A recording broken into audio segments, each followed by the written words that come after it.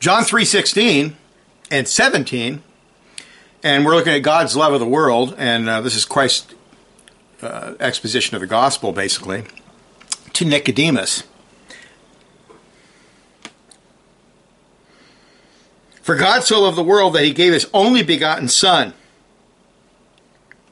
that whoever believes in him should not perish but have everlasting life. For God did not send his Son into the world to condemn the world, but that the world through him might be saved. This is part 2 from this morning, and I'll continue where I left off.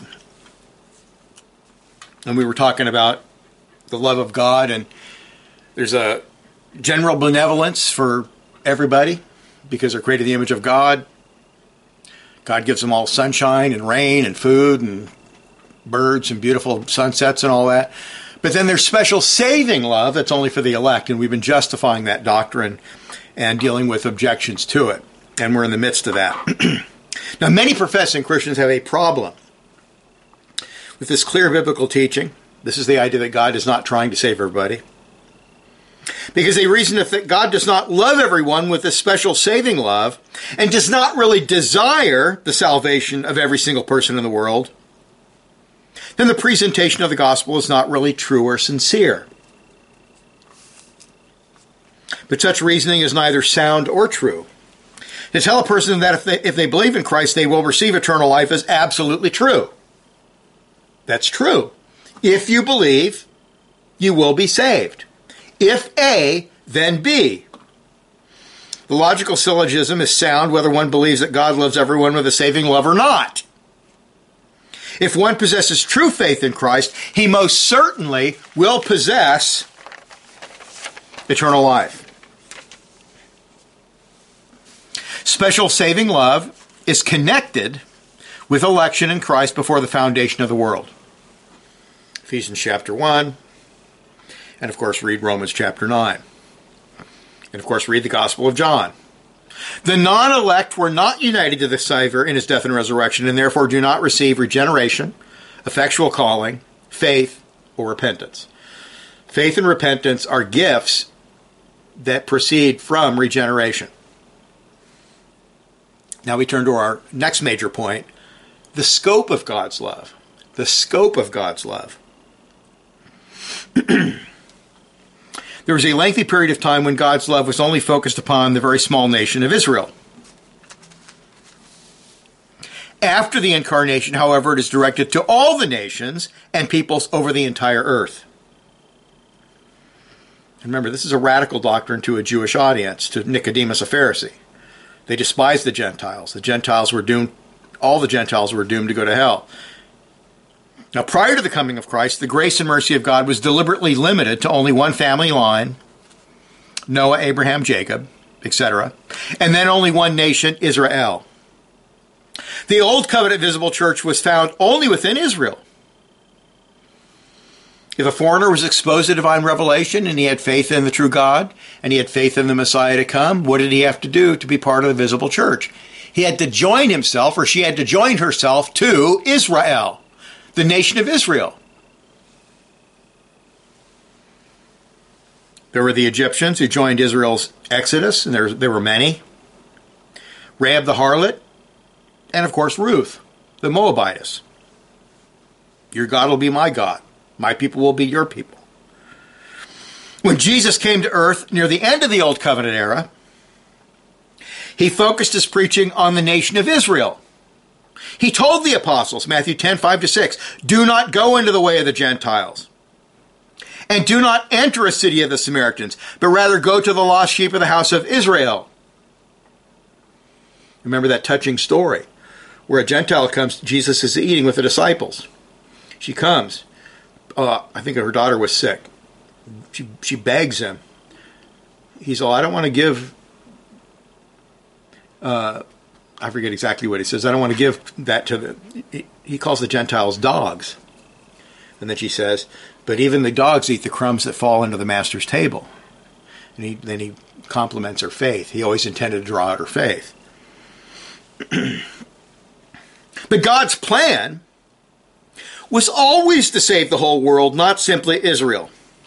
Therefore, once Jesus died on the cross and rose from the dead, the limitations on gospel preaching were lifted. And that's what John 3:16 is all about. Jesus said, all authority has been given to me in heaven and on earth. Go, therefore, and make disciples of all the nations. And then Mark 16:15, go into all the world and preach the gospel to every creature. And then here, Acts 1:8, and this is all Jesus speaking. You shall be witnesses to me in Jerusalem and in all Judea and Samaria and to the end of the earth. The gracious promise to Abraham that through his seed all the families of the earth would be blessed. Genesis 12:3, all the families of the earth, not simply Abraham's. And that he would be heir of the world. Romans 4:13. Through people's faith in Christ and his perfect salvation proves that God always intended that his Christ would have a worldwide dominion. A worldwide kingdom. The leaven is going to leaven the whole lump. The smallest of seeds, the mustard seed, will grow into the big tree. And the birds will nest in its branches. It is all ultimately fulfilled in the consummated order, however, where the whole body of the elect from all nations is glorified to live in a fully redeemed created order. The point of the use of the word world in John 3:16 is simply to show that God's saving love is not just extended to the Jewish nation, but also to all the Gentile nations as well. And to a Jew, that's a radical teaching. That's a radical teaching. Remember, Peter, God had to have a vision for Peter to kill and eat that which was unclean before he would preach to the Gentiles, because to him it was just radical. The idea was radical. Now, he had heard the Great Commission, and still to him it was radical.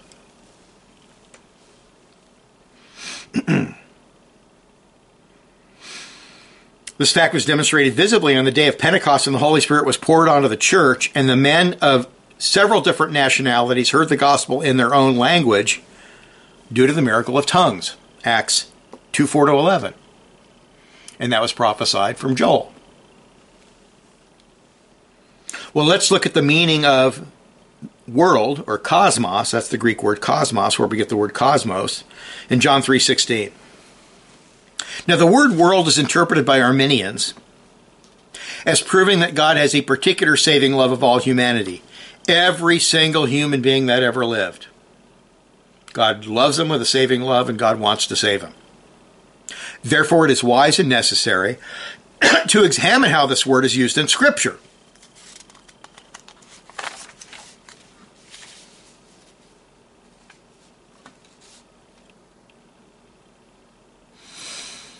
Note, for example,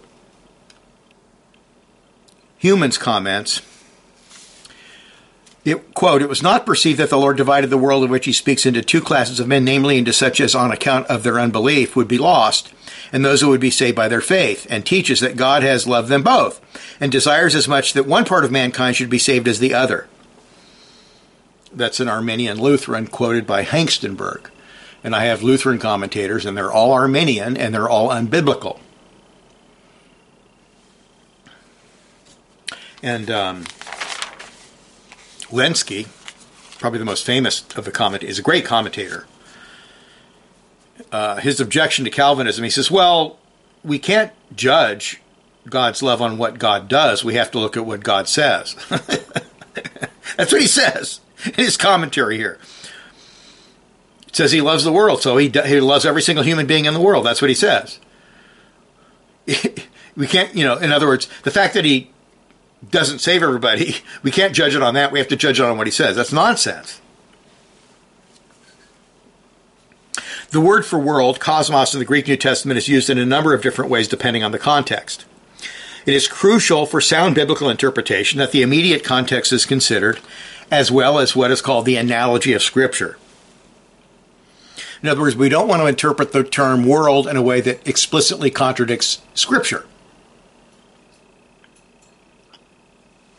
We should not simply import our own common English usage on the word, and there are a number of different usages in the Bible. Very briefly, number one, the word cosmos is used to describe planet Earth or the whole geographical world. In John 13:1, our Lord speaks about departing from the world to go to the Father. What world? Planet Earth. I'm leaving this world. I'm going to the Father. I'm leaving planet Earth. In Ephesians 1:4, Paul says that God chose us, true believers, the elect, before the foundation of the world. In other words, before the world, the earth, was created. When Paul preached the gospel to the Athenians, he uses cosmos either for planet Earth or for the whole cosmos, the whole universe. God who made the world and everything in it. I forgot to write down the passage. It's from Acts 17. Although we know that Christ's salvation will completely reverse all the effects of the fall upon planet Earth, see Romans 8:19-22 and Revelation 21:1 and following, John 3:16 is speaking about human beings throughout the earth who believe, not geography. So that's the first usage. Planet Earth, literally. The globe, the earth, the cosmos. Number 2, cosmos is also used for the evil world system of fallen humans and demons who oppose God and the kingdom of Christ, as well as the fallen world's zeitgeist thinking and sinful allurements. In John 12:31 we read, "Now is the judgment of this world. Now the ruler of this world will be cast out." John 12:31-32. Satan showed Jesus, Matthew 4:8, all the kingdoms of the world in their glory. He's basically, look, this is what I control. I control the Babylonians. I control the Sumerians. I control the Canaanites. I'm in charge. Do you want this? Bow the knee to me. 1 John 2:15-16. Do not love the world or the things in the world, for all that is in the world, the lust of the eyes and the pride of life, is not of the Father. And then 1 John 5:19. The whole world lies under the sway of the wicked one. Well, it obviously doesn't refer to Christians. And then Matthew 13:22. The cares of this world and the deceitfulness of riches choke the word, and he becomes unfruitful.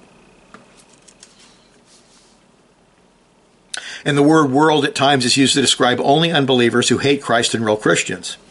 John 15:18-19. If the world hates you, you know that it hated me before it hated you. If you were of the world would love its own.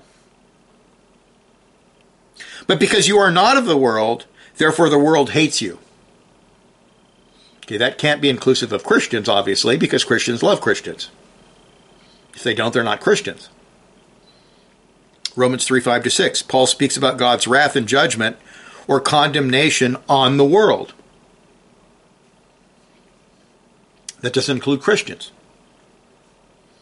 This condemnation obviously excludes all true believers in Christ. A genuine believer, we are told in John 5:24b, will not come into judgment, but is passed from death into life. Okay, that's number 3. Now, there's some slight shades of difference there, but that was number 2. Here's number 3. The term world is used for every single person in the whole world, except Jesus Christ, who never committed sin. Paul says, Romans 3:19. Now we know that whatever the law says, it says to those who are under the law, that every mouth may be stopped and all the world may become guilty before God. In the first chapters of Romans, the apostle establishes the universality of sin and guilt in the human race. Romans 3:10. There is none righteous, no, not one. There is none who seeks after God. They have all gone out of the way. Universal guilt obviously does not apply to Jesus, who never committed sin. Number 4. Cosmos is even used as a parallel to the word Gentiles or the non-Jewish world. Look how it's used here, and this is Romans 11:12. For if there, that is the Jews, fall is riches for the world, and their failure riches for the Gentiles, how much more their fullness? That's a Hebraistic way of speaking, where the parallel is between world and Gentiles. So it's exclusive of Jews. The parallelism in verse 12 indicates that cosmos refers to Gentiles, and the same conclusion obtains later in verse 15. The world that is the object of blessing refers to the Gentiles. Number 5. The term world or cosmos can refer to all true believers or those who are actually saved. In John 1:29, when John the Baptist sees Jesus, he's baptizing, he's by the river there, he's by the Jordan. In the distance, he sees Jesus walking toward him. And this is what he says: "Behold, the Lamb of God who takes away the sin of the world." The virtue and efficacy of Christ's sacrificial death expiates, that is, removes, all the sin and guilt of the elect throughout the whole world, and it's not limited to the Jews. Expiation, the guilt is removed. The liability of punishment is removed. Propitiation, once the guilt's gone, God's wrath is gone. Reconciliation, once the guilt is gone and God's wrath is gone, now God can be reconciled to the sinner through Christ. To argue, as Arminians do, that Jesus shed his blood and paid for all the sins of all those who never believe and go to hell is most absurd for a number of reasons, and they have to teach that. They have to teach that. If you believe in that Christ died for everybody without exception, that's what you believe. A, the sins of those in hell would be paid for twice, right? Once by Jesus and another by the damned. And that's not just. It's obviously unjust. The term redemption indicates that Christ dies in our place. He dies in our place, so we don't have to die. Well, if you're Arminian, that's meaningless. And B, why would God, who knows everything past, present, and future perfectly, he knows everything perfectly, he's outside of time, because he is omniscient and decrees whatsoever comes to pass, have his only begotten Son suffer and die for those he knows will never believe and will certainly go to hell? Does that make sense to you? Did he die also for the sins of all those who are already dead and in hell before AD 30 when he came to earth and died on the cross? He died around AD 30, maybe 29, maybe 28. Did he die for the people that had already lived and died? Did he die for all the people who died in the flood that were already in hell? And the answer is, of course not. That's ridiculous. But if you're an Arminian, you have to teach that. And C, the efficacy of our Lord's death and resurrection is the source and reason why some people are regenerated, called with an interior work of the Spirit, and thus receive the gifts of faith and repentance. This is why Arminian is such a dangerous heresy, because it separates the efficacy of the death from the actual, what causes people to believe. Paul's whole argument in Romans chapter 6 is, no, you're not going to live in sin anymore. You're not going to have a lifestyle of gross immorality anymore like the heathen, because you are united with Jesus in his life, death, and resurrection. If you're united with Jesus, you're dead to sin. The power of sin is broken. Consequently, if Jesus really died for all without exception, then the Bible would teach universalism, which it most certainly does not. D, there are many clear passages that teach the Savior only came to save the elect, or that the Lord's death actually saves and does not just make salvation possible if men do their part. Here's some passages. I'll just give you a sample. John 6:37 and 39. All that the Father gives me will come to me, and the one who comes to me I will by no means cast out. This is the will of the Father who sent me, that of all he has given me I should lose nothing, but should raise it up at the last day. Okay, so if you teach a universal atonement, then you'd have to believe in a universal resurrection to glorified life. Because Jesus says, I'm not going to lose even one. I'm not losing any of them. All the Father gives me shall come to me, and every single one of those will be raised up at the last day to glorified life. John 10, 11, 14 to 16, and 26 to 29. I am the good shepherd. The good shepherd gives his life for the sheep. I am the good shepherd, and I know my sheep, and am known by my own. And the Father knows me, even so I know the Father. And I lay my life down for the sheep. And other sheep I have which are not of this fold. Them also I must bring, and they will hear my voice. And then there will be one flock and one shepherd. Okay, he's talking to some Pharisees, his enemies. But you do not believe, because you are not of my sheep. As I said to you, my sheep hear my voice, and I know them, and they follow me. And I give them eternal life, and they shall never perish, neither shall anyone snatch them out of my hand. My Father who has given them to me is greater than all, and no one is able to snatch them out of my Father's hand. Wow. And that's the same gospel. So they're protected by the power of Christ himself, who's God. And they're protected by the power of God the Father too. They're in between the hands of God the Father and the hands of Jesus Christ. Total protection. And I promise you, not one will fall away. That is not compatible with a universal atonement or a universal salvation.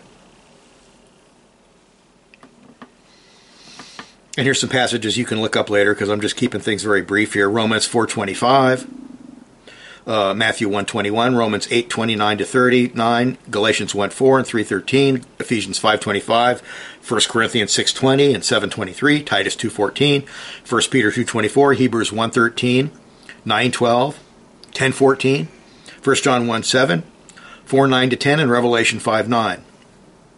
Here's another one. Acts 20:28. I'm keeping this as brief as possible. Here's Paul. Shepherd the church of God, which he purchased with his own blood. He died for the sheep, not the goats. He died for the church. Now, if Christ did not love or know, and the word know is used, to know beforehand means to love beforehand, essentially, or purchase all men, then he certainly did not die an atoning death for all men. When the Bible says that our Lord gave his life for the sheep, or the church, or his people, it is simple logic to conclude that he did not give his life for reprobates or people who never believe and go to hell. Right? What is affirmed of the one cannot be affirmed of the other. What is explicitly affirmed of one class is implicitly denied of the other. The design of the atonement is definitely restricted. Jesus dies for those who have been given to him by the Father, for the children of God, for true believers.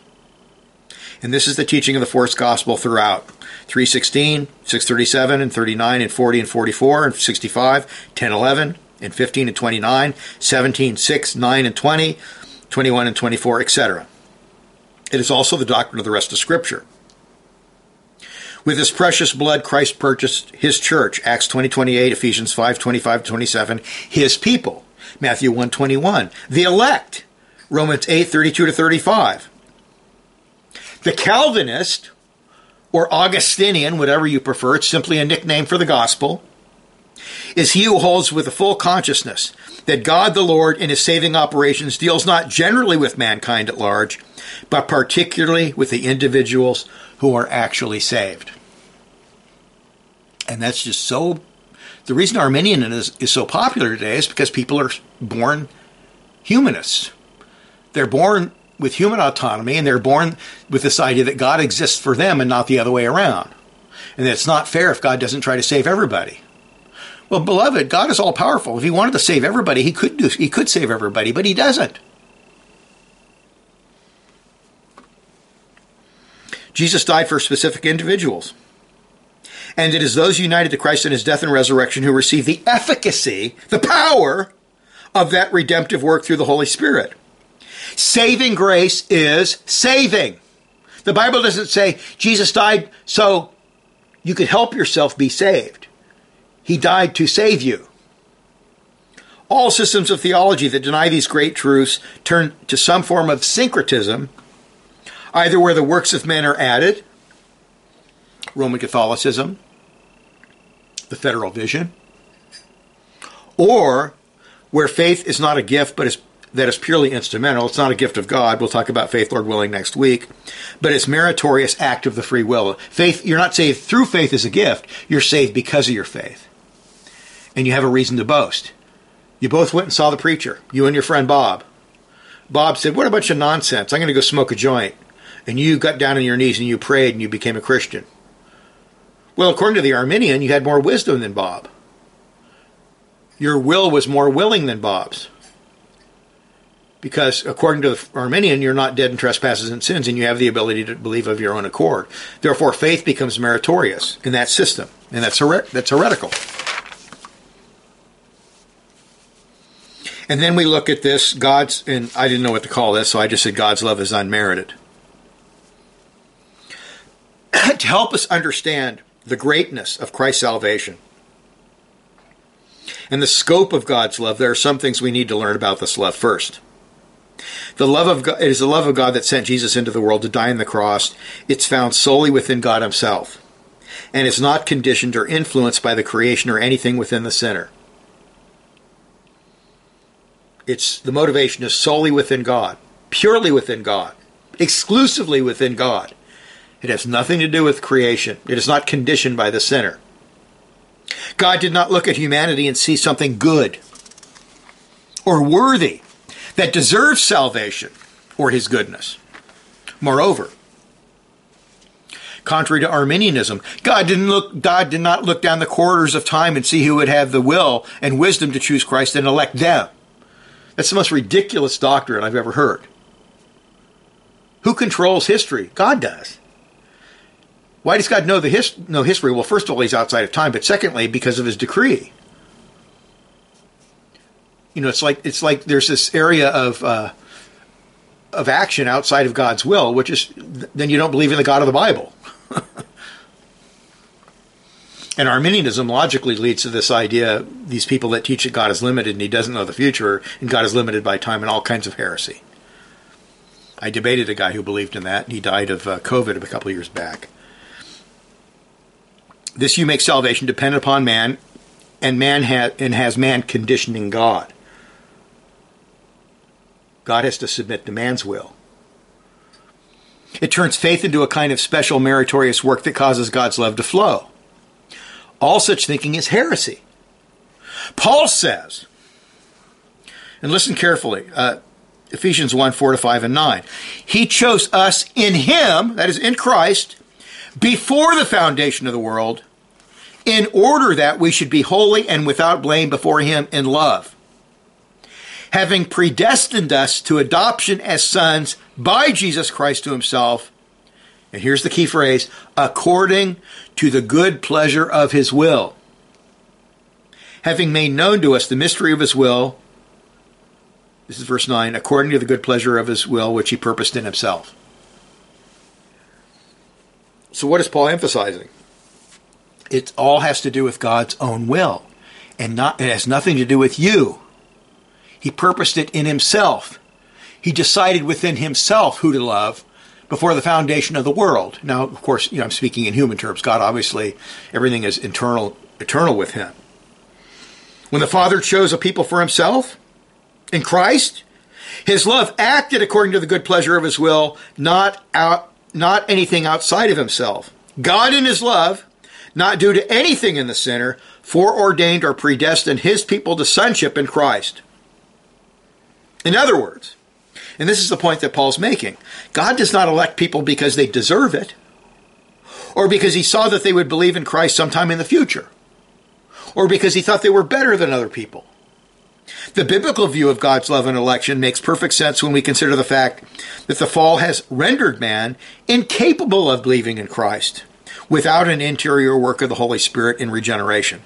John 3:3, Romans 8:7 to 8, 1 Corinthians 2:14, Ephesians 2:1 to 5. You should see what Luther says about Romans 8:7 to 8, which says the natural man cannot do anything that pleases God. Anything. And then Luther asks, well, is choosing Christ or believing in Christ of your will, is that a good thing? Is that something that would please God? Moreover, as we keep noting, faith and repentance are gifts of God. John 3:3-8, 6:44-45 and 65, Ephesians 2:8, Philippians 1:29, 2 Peter 1:2, that are only given to those united to Christ in his death and resurrection. Acts 13:48 and Romans 6:5 and following. Acts 13:48. There's a sermon, and then it says, all those who were ordained to eternal life believed. It's telling us why some believed and some did not. Some were ordained to eternal life. Others were not. It's that simple. This is not hard doctrine. This is not tough to understand. It's just that people have been taught nonsense and heresy for so many years. And then second, the love of God gives us the very best, his only begotten Son. And the Son gives us his own life. Philippians chapter 2, he's up there in heaven. He leaves it all behind to be born in a filthy manger in Bethlehem, to live a life of rejection, a life of humiliation, to be rejected by his people, to be tortured, to die on the cross, a sacrificial death. Romans 5:8, God demonstrates his own love towards us, and that while we were still sinners, Christ died for us. Romans 8:32, he who did not spare his own Son, but delivered him up for us all, how shall he not with him also freely give us all things? And, Paul writing, if you read Romans 8, Paul's strengthening the faith of Christians. Because, it's super, super easy if you're a dedicated Christian to doubt your salvation every day. Why? Because we're sinners. We have to fight the flesh. We think impure thoughts. We have all kinds of, we're far from perfect. Now, certainly we have to be covenantally faithful, but I'm just saying it's easy to doubt your salvation. Paul is strengthening the faith of these Christians. God loves you, and he's not going to let you down.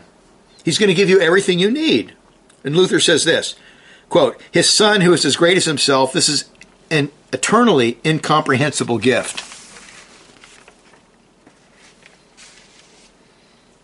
This love towards undeserving sinners distinguishes biblical Christianity from all other religions. There's nothing like biblical Christianity. Nothing. In non-Christian religions, men gain God's favor through good works or some kind of meditative technique. In all the cults, Unitarianism, Jehovah's Witnesses, the Way International, all the Unitarian cults and all the cults that deny the divinity of Christ, they all teach salvation by good works. They do.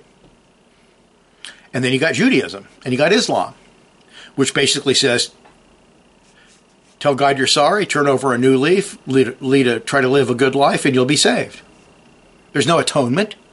There's no expiation of sin. There's no propitiation of sin. There's no reconciliation with God. It's all up to you. And then, of course, there's the Eastern mysticism religions, George Harrison, the Hare Krishnas, Maharishi Yogi, and all these things, Paramahansa Yogananda, which is that everything is God, and you need to meditate and do techniques to get back to the samadhi, cosmic bliss, or nirvana. All nonsense. But the true and living God loves those who are most unfavorable, most unlovable.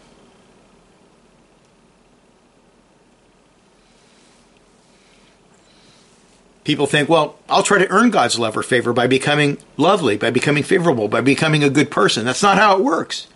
All have sinned and fall short of the glory of God. The amazing love can be seen in his grace to sinners. What does grace mean? It's an unmerited favor, an undeserved, unmerited favor to those who in fact deserve wrath. It's favor to those who deserve the exact opposite. And his mercy. Mercy takes pity upon those who deserve judgment in hell and saves them.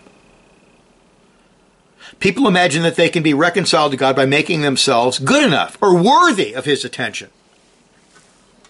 But Scripture everywhere exalts his infinite love, which looks at Christ's blood and merits, so that we are treated with pure grace and mercy in Christ.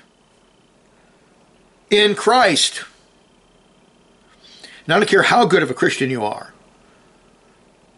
I don't care if you're John Calvin or Jonathan Edwards. You're still a sinner. You sin every day. We are saved because the love of God sent us his only begotten Son. Hence, it follows that our only hope of eternal salvation is to look at Christ by faith. There is, and there can never be, a greater gift than Jesus of Nazareth. It's the greatest gift in all history. It's the most important thing in all history, his saving work. This fact is a foundation of our faith that God's love is within himself and is not determined by our works, which compared to God's infinite holiness and righteousness are nothing but filthy, stinking, disgusting rags. Rags for the menstrual cycle, rags that people use to wipe themselves. That's what the Bible says. That's what our good works are compared to. Stuff that you wouldn't want to be within 10 feet of. That's what God compares our good works to. That's how holy God is. Is your faith weak? Or do you have doubts? Then look to the infinite love of God that sent Jesus to the cross. That's all part of the object of our faith. Yes, we're saved by the work of Christ. But why did Christ come? God's love. So we're learning about God's love. Now, I ran out of material, so this might be kind of short, but this is extremely important stuff.